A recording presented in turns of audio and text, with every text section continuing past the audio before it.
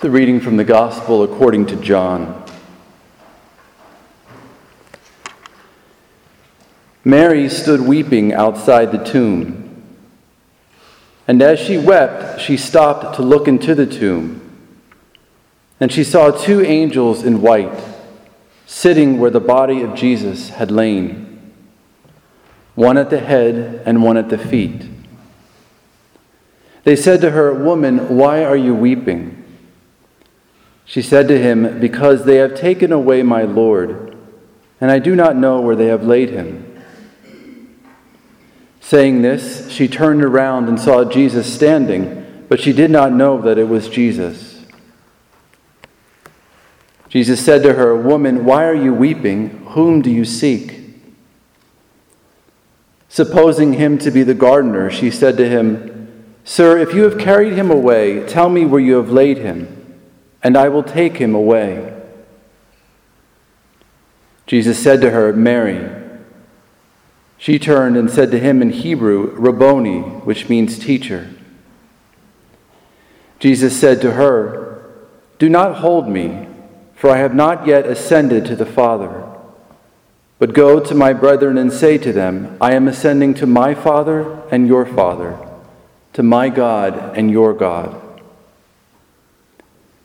Mary Magdalene went and said to the disciples, "I have seen the Lord." And she told them that he had said these things to her.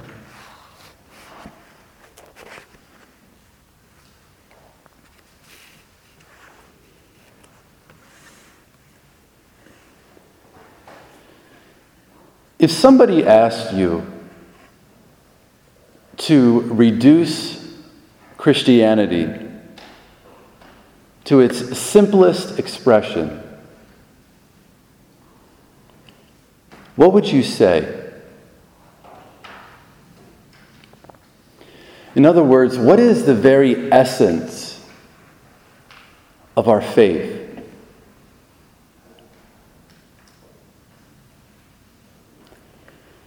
I believe that the best and simplest expression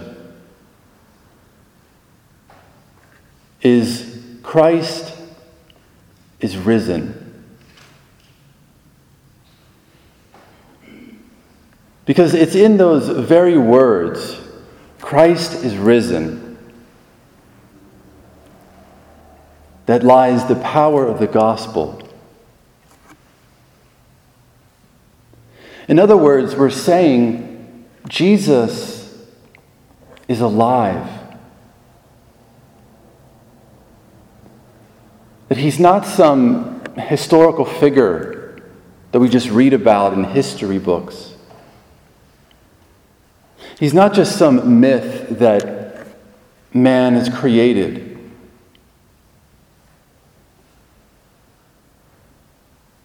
And isn't this the message that Mary Magdalene brings to the disciples that we just heard in this gospel? What does she say to them? She says, "I have seen the Lord." In other words, Christ is risen.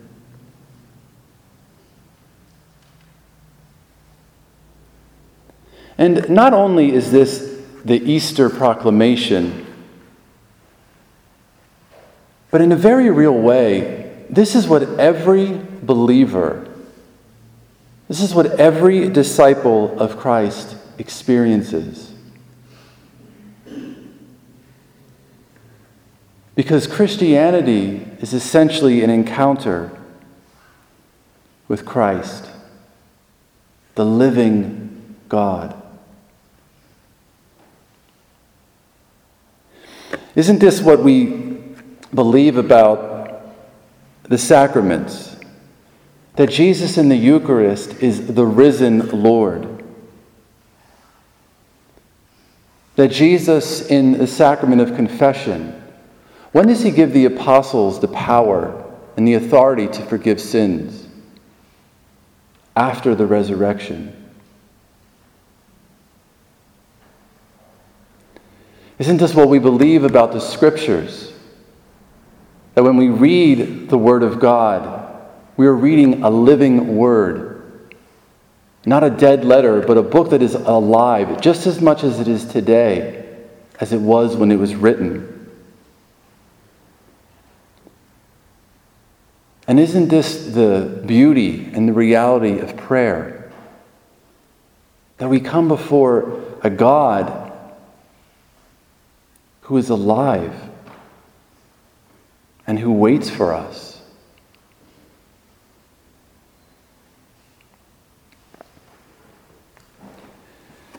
A few months ago, I had dropped one of our brothers off at the bus station in Times Square, Port Authority.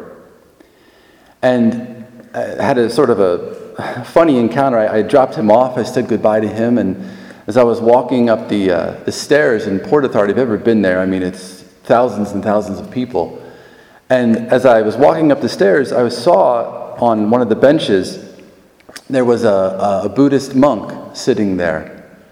And I looked at him, and he sort of looked at me and looked away, and we sort of looked back at each other. We were sort of dressed strangely, and so we both said, hello to one another, and just went over and introduced myself, and we just started talking, and we had this wonderful conversation. This man, this Buddhist monk was I could tell he was a very genuine man who was honestly seeking. And in the course of our conversation, he asked me a question. He said, if you would find out today that Jesus never existed, like the historical Jesus, that he never really existed. He asked me, he said, would that matter? Would that destroy your faith? And I thought it was a very profound question because I never really had thought about it that way. And the reason why he asked me that question, he said because for him, as a Buddhist, he said, their faith is not based upon his historical figure, meaning the spiritual truths that he taught were not dependent upon the person. And so he was asking me, is that the same in Christianity? And I thought about it for a moment, and I said to him, quite honestly, it's the exact opposite in Christianity. Because I said, without Jesus, there is no Christianity. Because the truths that Jesus was pointing to was himself.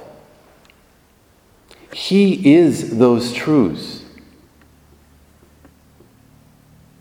Jesus has not left us some moral or spiritual truths that are out there or that are separate from him. He is those truths. St. Paul says it this way in 1 Corinthians when he says, if Christ has not been raised, then our preaching is in vain, and your faith is in vain.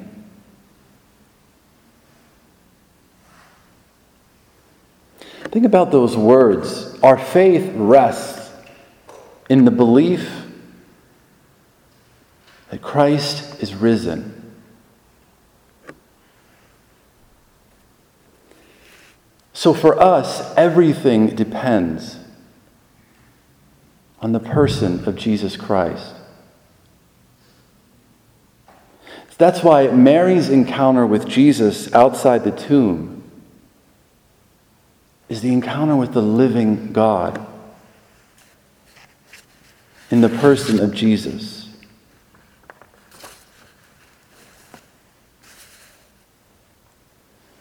So if this is true, right, if Christ is risen, is your relationship with him alive? or is it dead? Is your relationship or my relationship with Christ risen? Or is it in the tombs?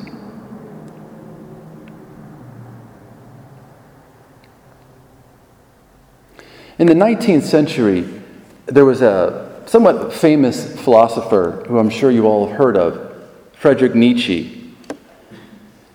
And he certainly wasn't a fan of Christianity, to put it mildly. And he had this very popular phrase in one of his books where he wrote that God is dead. And that sort of became a kind of a popular phrase that many atheists would use at the time. It's kind of funny because when Nietzsche died, there was spray painting all over Germany, "Nietzsche is dead, God." But that phrase is interesting, "God is dead," because what he was referring to, he wasn't necessarily speaking about his own belief, and he certainly wasn't a believer, but he said what he was referring to was a sort of general consensus among the people of Europe in that time. You know, in that time, in the 19th century, they had just sort of passed the age of enlightenment, where they sort of believed that everything could be explained scientifically, that there was no need anymore for revelation, or the truths of the Bible sort of were seen as childish. And it's interesting because Nietzsche said that this idea would lead to the rejection of absolute values and a universal moral law for all individuals. And that in the end, this will lead to despair and nihilism, which is essentially a belief in nothing. And don't we see some of that in our culture and in our world today? That once we live as if God is dead, even though we might have faith in him, if our faith is dead, we end up in despair and essentially believing in nothing.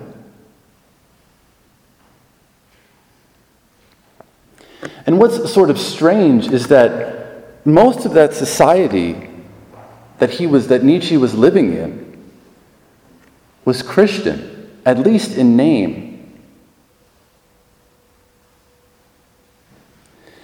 And you might ask, how is it that a Christian society could proclaim in their life, in their thinking, in their actions, that God is dead?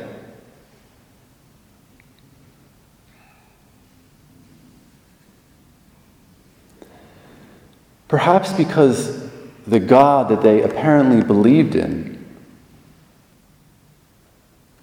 was not really the living God,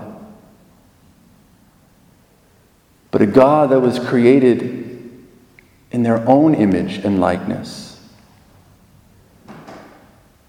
according to their own understanding, conforming not to what God has revealed, but more to things like political correctness and societal trends.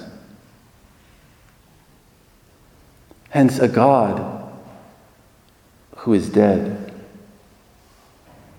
A God who, in fact, was never really even alive.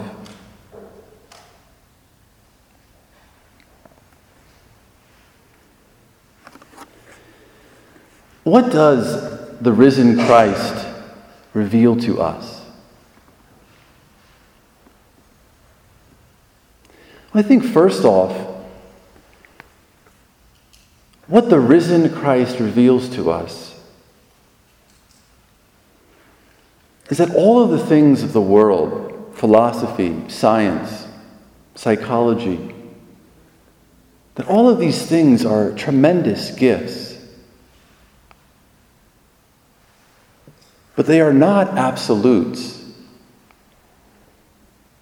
And when we put all of our faith, all of our trust in these things, we're like Mary outside the tomb, weeping.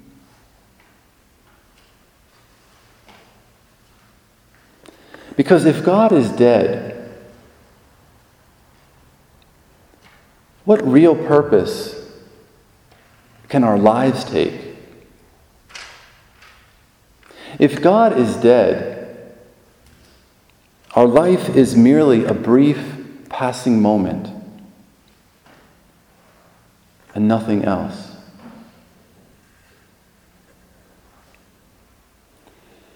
And if we are honest, when we consider that possibility, don't our hearts naturally rebel against that? And why do they rebel? Is it because we just want to hope that there is something more?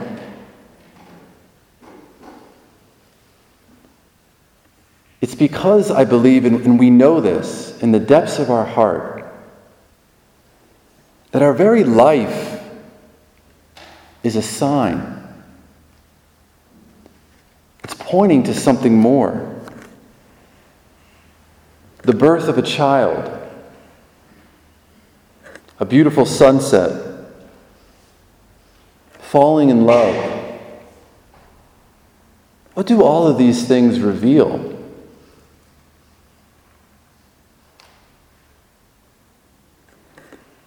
They point us to a presence.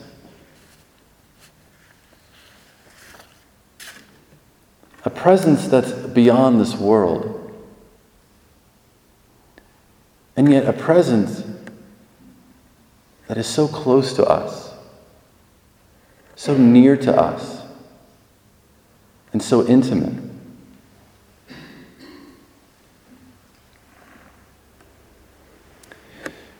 Where I live in New York, I live in the Catskill mountain range, and so the weather up there is completely crazy. We had 15 inches of snow last week. Yeah, I know you never heard of that here.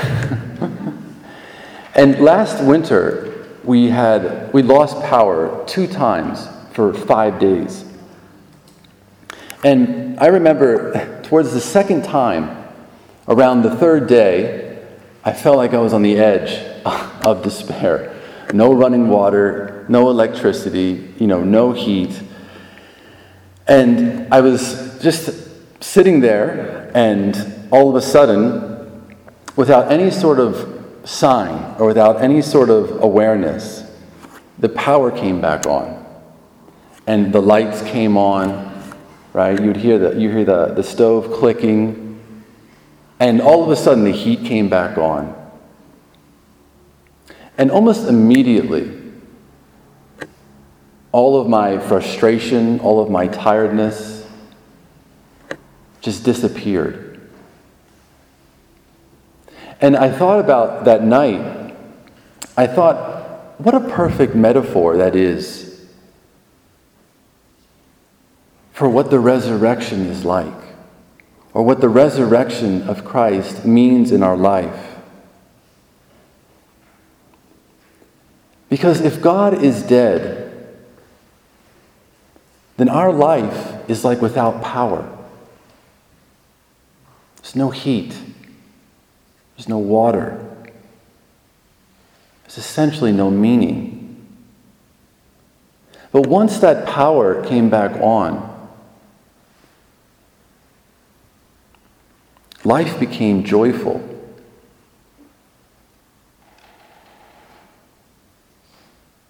And so it is true with the living God.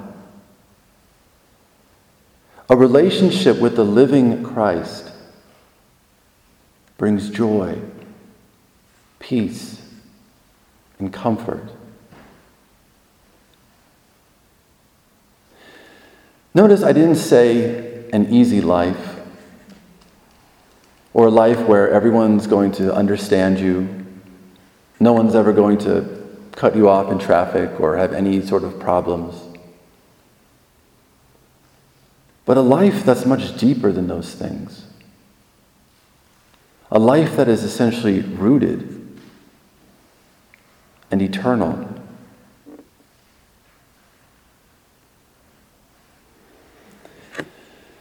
And I think, what does this mean for us practically as Christians in the 21st century? What does this mean for us?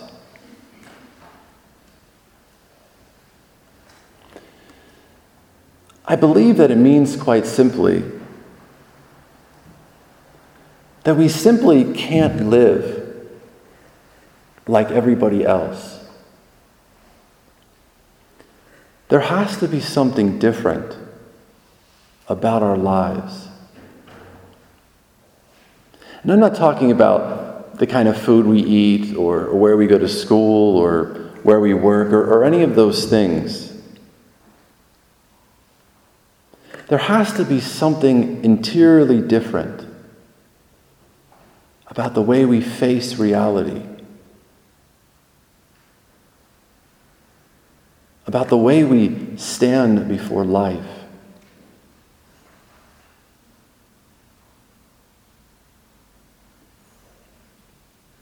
This is an age-old question, but I think it's a very profound one. If you were put on trial tonight for being a Christian, would you be found guilty?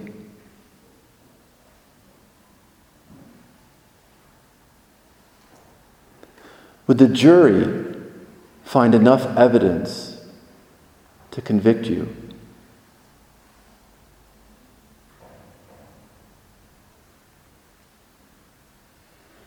And when I talk about evidence, I'm not talking about externals. I'm not talking about just going to Mass on Sunday and having the bulletin to prove it. I'm not talking about just avoiding serious sin or saying our prayers. Because in some ways that's only the beginning. Saint Teresa of Avila, great Carmelite, when she was 39 years old, something very strange and very beautiful happened to her. She had what she referred to as a second conversion. She had entered the monastery at 20 years old. You might ask, how can someone living in a convent or monastery have a second conversion? She wasn't living in serious sin. She was praying, practicing virtue to some extent. But as she would often say, is that she did not belong fully to Christ. That she would talk to guests in the parlor for hours every day about prayer, about the spiritual life, about God. In some sense, all the time, seeking God outside of herself. And all of a sudden, one day as she's walking in the convent, she comes before a statue of Jesus. And the statue is of Jesus at the pillar. And she looks at him, his hands tied, covered in wounds, but his eyes pierced hers.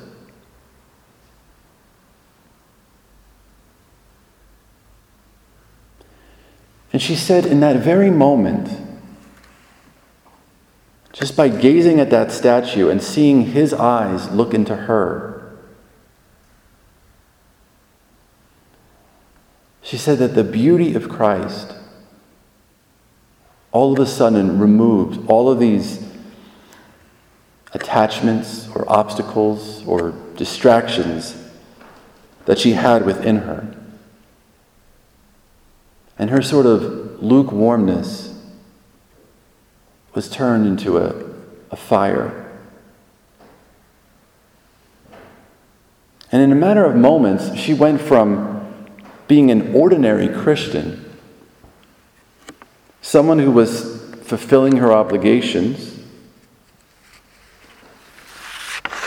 to a woman who was passionately in love with the Lord.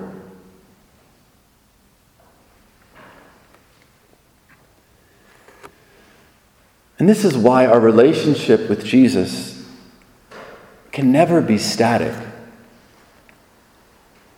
If we're not, in a sense, moving forward, then we're moving backwards. I mean, isn't this true in all human relationships? You know, I had a group of friends back home where I grew up who we were friends in high school, and kind of college we drifted apart, and sort of life took us in different directions. And for the first couple of years when I was in religious life, we would get together maybe once a year or once every other year. And all we would ever do in those gatherings was talk about the past. And you know, obviously that's not necessarily a bad thing. But the reason why we always talked about the past was because we didn't have a present, which meant that we wouldn't have a future either. Or in other words, we didn't have a relationship. And so we just clung to the past.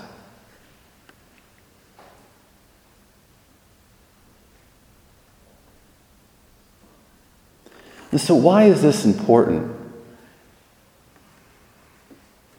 Because it's this reminder to us that Jesus is a living God.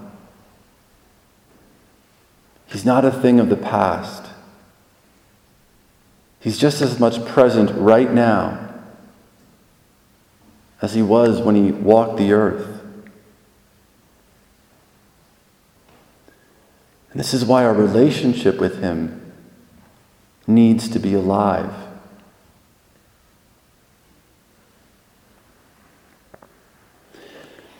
Reading theology, right, the lives of the saints, praying the prayers of other holy people is very important, very necessary. But on some level, we're reading and we're hearing about somebody else's relationship with Christ. What about yours? Are you fostering your own relationship with him? What would your book of Psalms look like?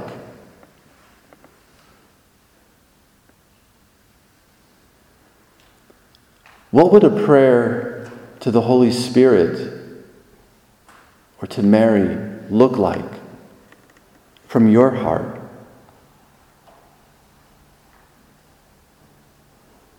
You know, there's a story of a monk who was a young monk, very brilliant young man, and he went before the head of the monastery, and the abbot was asking this young monk these certain questions about prayer, about the scriptures, about theology, and this young monk was sharp. He answered everything correctly. And the older abbot was listening to this young monk explaining all of these brilliant answers. And the young monk asked the abbot, he said, "What do you think about my answers?" And the older monk said, "You missed it. Those aren't your answers. They're somebody else's. I want to know what your relationship is like with Jesus Christ."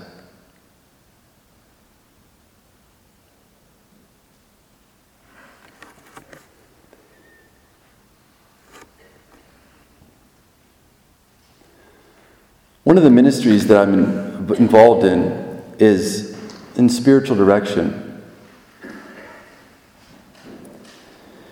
And the basics of spiritual direction comes down to this very question. What do you perceive God is doing in your life? In other words, what do you think God is saying in your life? And that question presupposes two things. One, that God is alive. And that two, you have a relationship with Him. Daily contact with Him through prayer. Sometimes people think that they are in the dark night, right? People will say, God has abandoned me. Or, I haven't felt God's presence in a long time. And obviously that's a very real thing. But my first question when someone says that is always, what does your prayer life look like? And 8 times out of 10, the answer is always, well, I really haven't been praying much.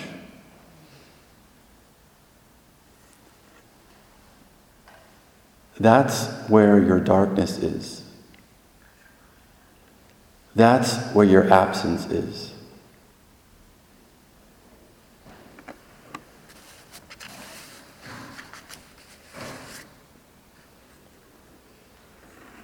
And so, my brothers and sisters, we know in our minds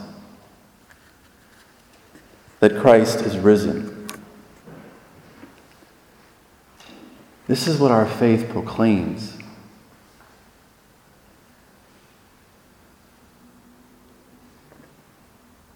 But it is in prayer and in this giving of ourselves to God as best as we can, in the midst of our struggles and in our poverty,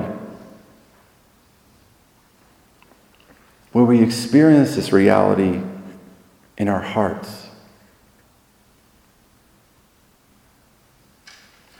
Because if Christ is not alive,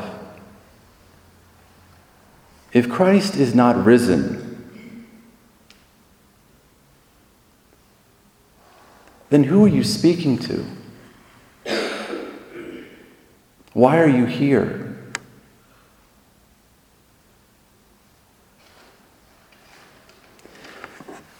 As we begin this retreat tonight,